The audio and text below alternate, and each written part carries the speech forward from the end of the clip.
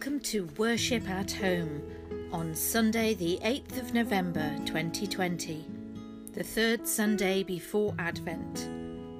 Remembrance Sunday service.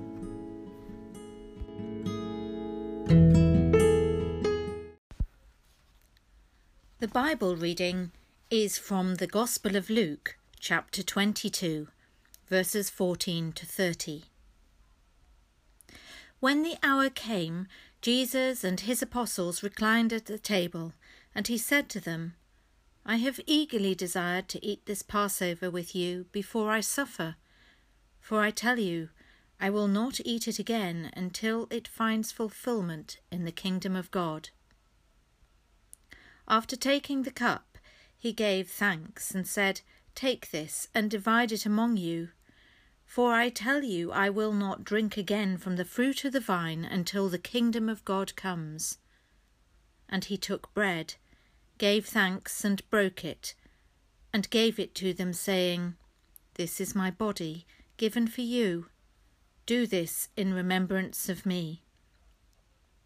In the same way, after the supper, he took the cup, saying, This cup is the new covenant in my blood, which is poured out for you. But the hand of him who is going to betray me is with me on the table. The Son of Man will go as it has been decreed, but woe to that man who betrays him. They began to question among themselves which of them it might be who would do this. A dispute also arose among them as to which of them was considered to be the greatest. Jesus said to them, The kings of the Gentiles lord it over them, and those who exercise authority over them call themselves benefactors. But you are not to be like that. Instead, the greatest among you should be like the youngest, and the one who rules like the one who serves. For who is greater, the one who is at the table or the one who serves? Is it not the one who is at the table? But I am among you as one who serves. You are those who have stood by me in my trials, and I confer on you a kingdom, just as my Father conferred one on me, so that you may eat and drink at my table in my kingdom and sit on thrones, judging the 12 tribes of Israel. This is the word of the Lord. Thanks be to God.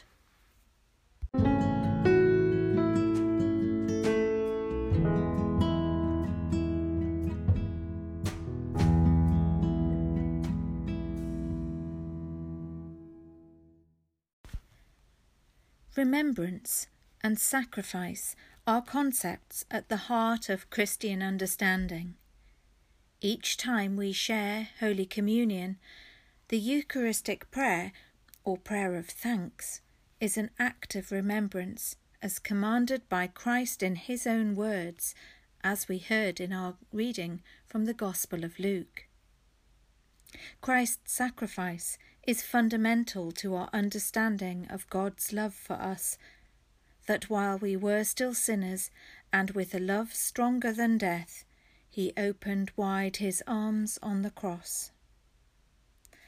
And yet, Remembrance Sunday, remembering all those whose lives were sacrificed in the cause of our freedom in war, can sit uncomfortably in a faith setting. Remembrance Sunday, or Remembrance Day on the 11th of November, is for some more a civic or national day, not an expression of faith. And what does our narrative of sacrificial love say to those who have lost loved ones in armed conflict? People who know and declare those will claim that they did not want to die, of course. They hoped they would be among the men and women returning home safely. Acts of remembrance can feel like cold comfort. Nonetheless, to fail to remember would hurt more. It fascinated me to read Luke's account of the Last Supper again. Unlike in church, when I recite Jesus' words, "Do this in remembrance of me," and we all solemnly take part in the act of communion, Jesus' disciples started to argue, first in response to the suggestion of betrayal and who it would be, and then in relation to who would be the greatest. Could you imagine if we did that in church after we'd received communion? The liturgy rewritten so that the Eucharistic prayer was followed by a debate between the pews rather than a blessing.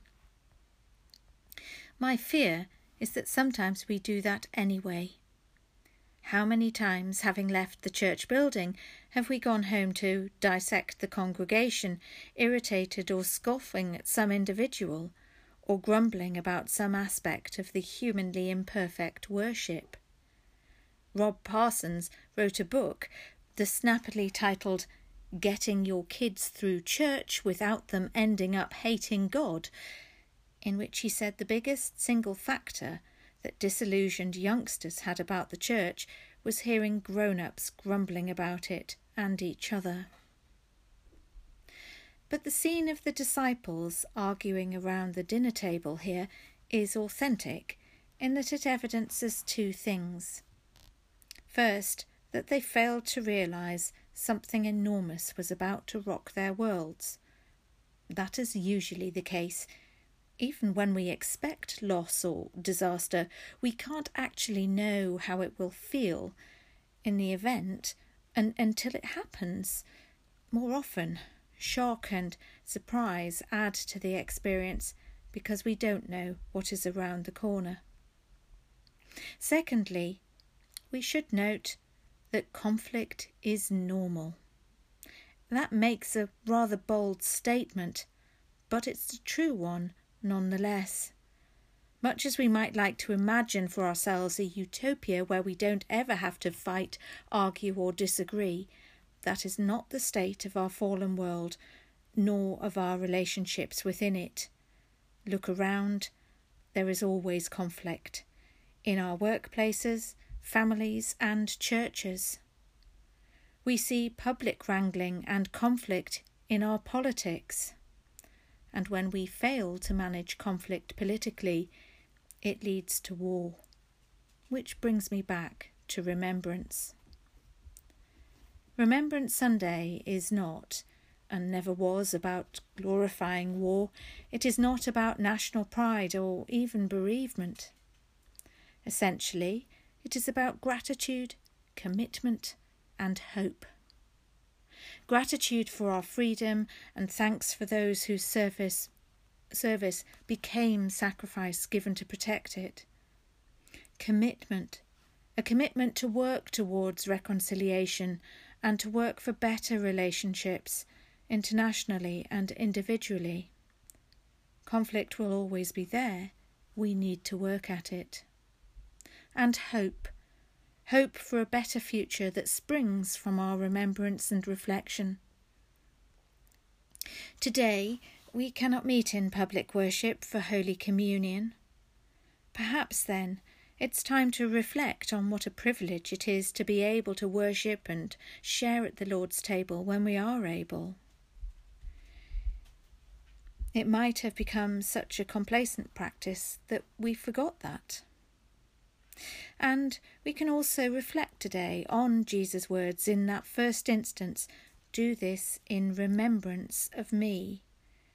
Reading the whole of the Gospel account to think about the conflict that surrounded and came after that moment. And then know that our experience as Christians is one that speaks into Remembrance Sunday as we pray with gratitude, commitment and hope. Amen.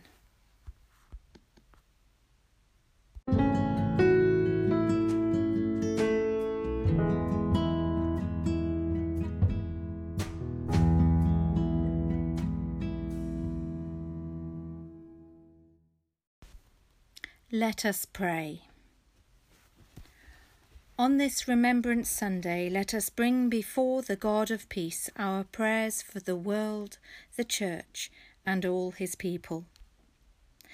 Merciful God, we pray for peace in our hearts and homes, in our nations and our world, the peace which is your will, the peace which we so badly need. We remember today, O Lord, all those who have died in any kind of war throughout your world, soldiers who perished in the horror of battle, innocent people caught up in areas of war whose lives have been lost or torn apart.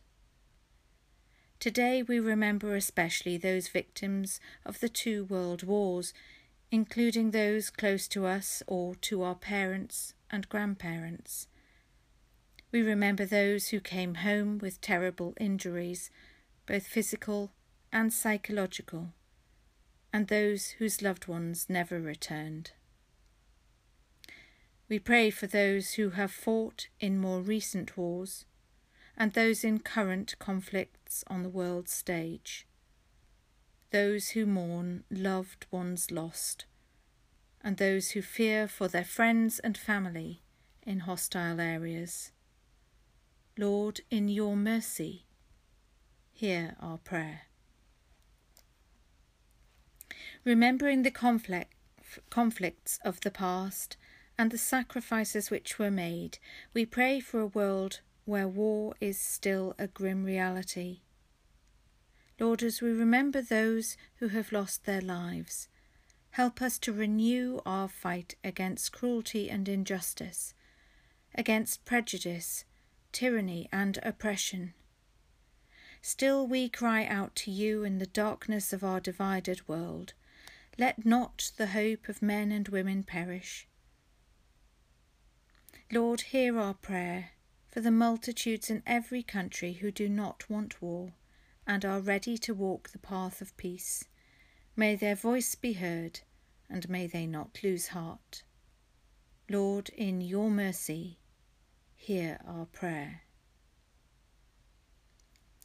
Lord, we pray for the leaders of the nations at this time, asking for you to pour out your spirit of reconciliation on them. Give them a longing to bring freedom from fear and freedom from want for all peoples. Give strength and courage to those who bear heavy responsibilities for the peace of the world. We pray also for the Christian Church, called to witness to your love in this generation. May Christians work with all people of goodwill to break down the barriers which divide. May those who profess one faith respect those who sincerely hold another faith, and build a community where there is harmony and understanding. Lord, in your mercy, hear our prayer. Merciful God, we pray for all who face difficulties in their personal lives, problems in their families, in their relationships, in their neighbourhoods or in their workplace. Help them to be calm in times of uncertainty and patient with those around them. Show us when we can help and give support to others around us. Our hearts and prayers go out to all who mourn the loss of those we have loved. When we lose someone close, we feel that a part of us dies as well, but a part of them lives on in us. Give us strength and understanding to honour and cherish that gift. Help all those who are bereaved to find the same consolation in that knowledge of your love, that they may honour the past by looking to the future. Lord, in your mercy, hear our prayer. Jesus Christ is the light of the world, a light which no darkness can quench. We remember you. Turn our darkness into light, In your light we shall see light. Merciful Father, accept these prayers for the sake of your Son, our Saviour, Jesus Christ. Amen. And the Collect for the third Sunday before Advent. Almighty Father, whose will is to restore all things in your beloved Son, the King of all, govern the hearts and minds of those in authority, and bring the families of the nations, divided and torn apart by the ravages of sin, to be subject to his just and gentle rule, who is alive and reigns with you in the unity of the Holy Spirit, one God, now and forever. Amen. And we say the Lord's Prayer in its traditional form. Our Father, who art in heaven, hallowed be thy name. Thy kingdom come, thy will be done, on earth as it is in heaven. Give us this day our daily bread, and forgive us our trespasses, as we forgive those who trespass against us. Lead us not into temptation, but deliver us from evil. For thine is the kingdom, the power, and the glory, for ever and ever. Amen. May the peace of God, which passes all understanding, keep your hearts and minds in the knowledge and love of God and of his Son, Jesus Christ our Lord, and the blessing of God Almighty, the Father, the Son, and the Holy Spirit be among you and remain with you always.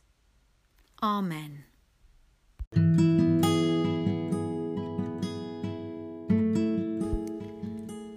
Thank you for joining me for Worship at Home this Sunday, the 8th of November. If you have enjoyed this podcast, please do share it with others. And if you'd like to receive the Worship at Home prayer sheet by mail or email, do let me know at revlucylunn@btinternet.com. Goodbye.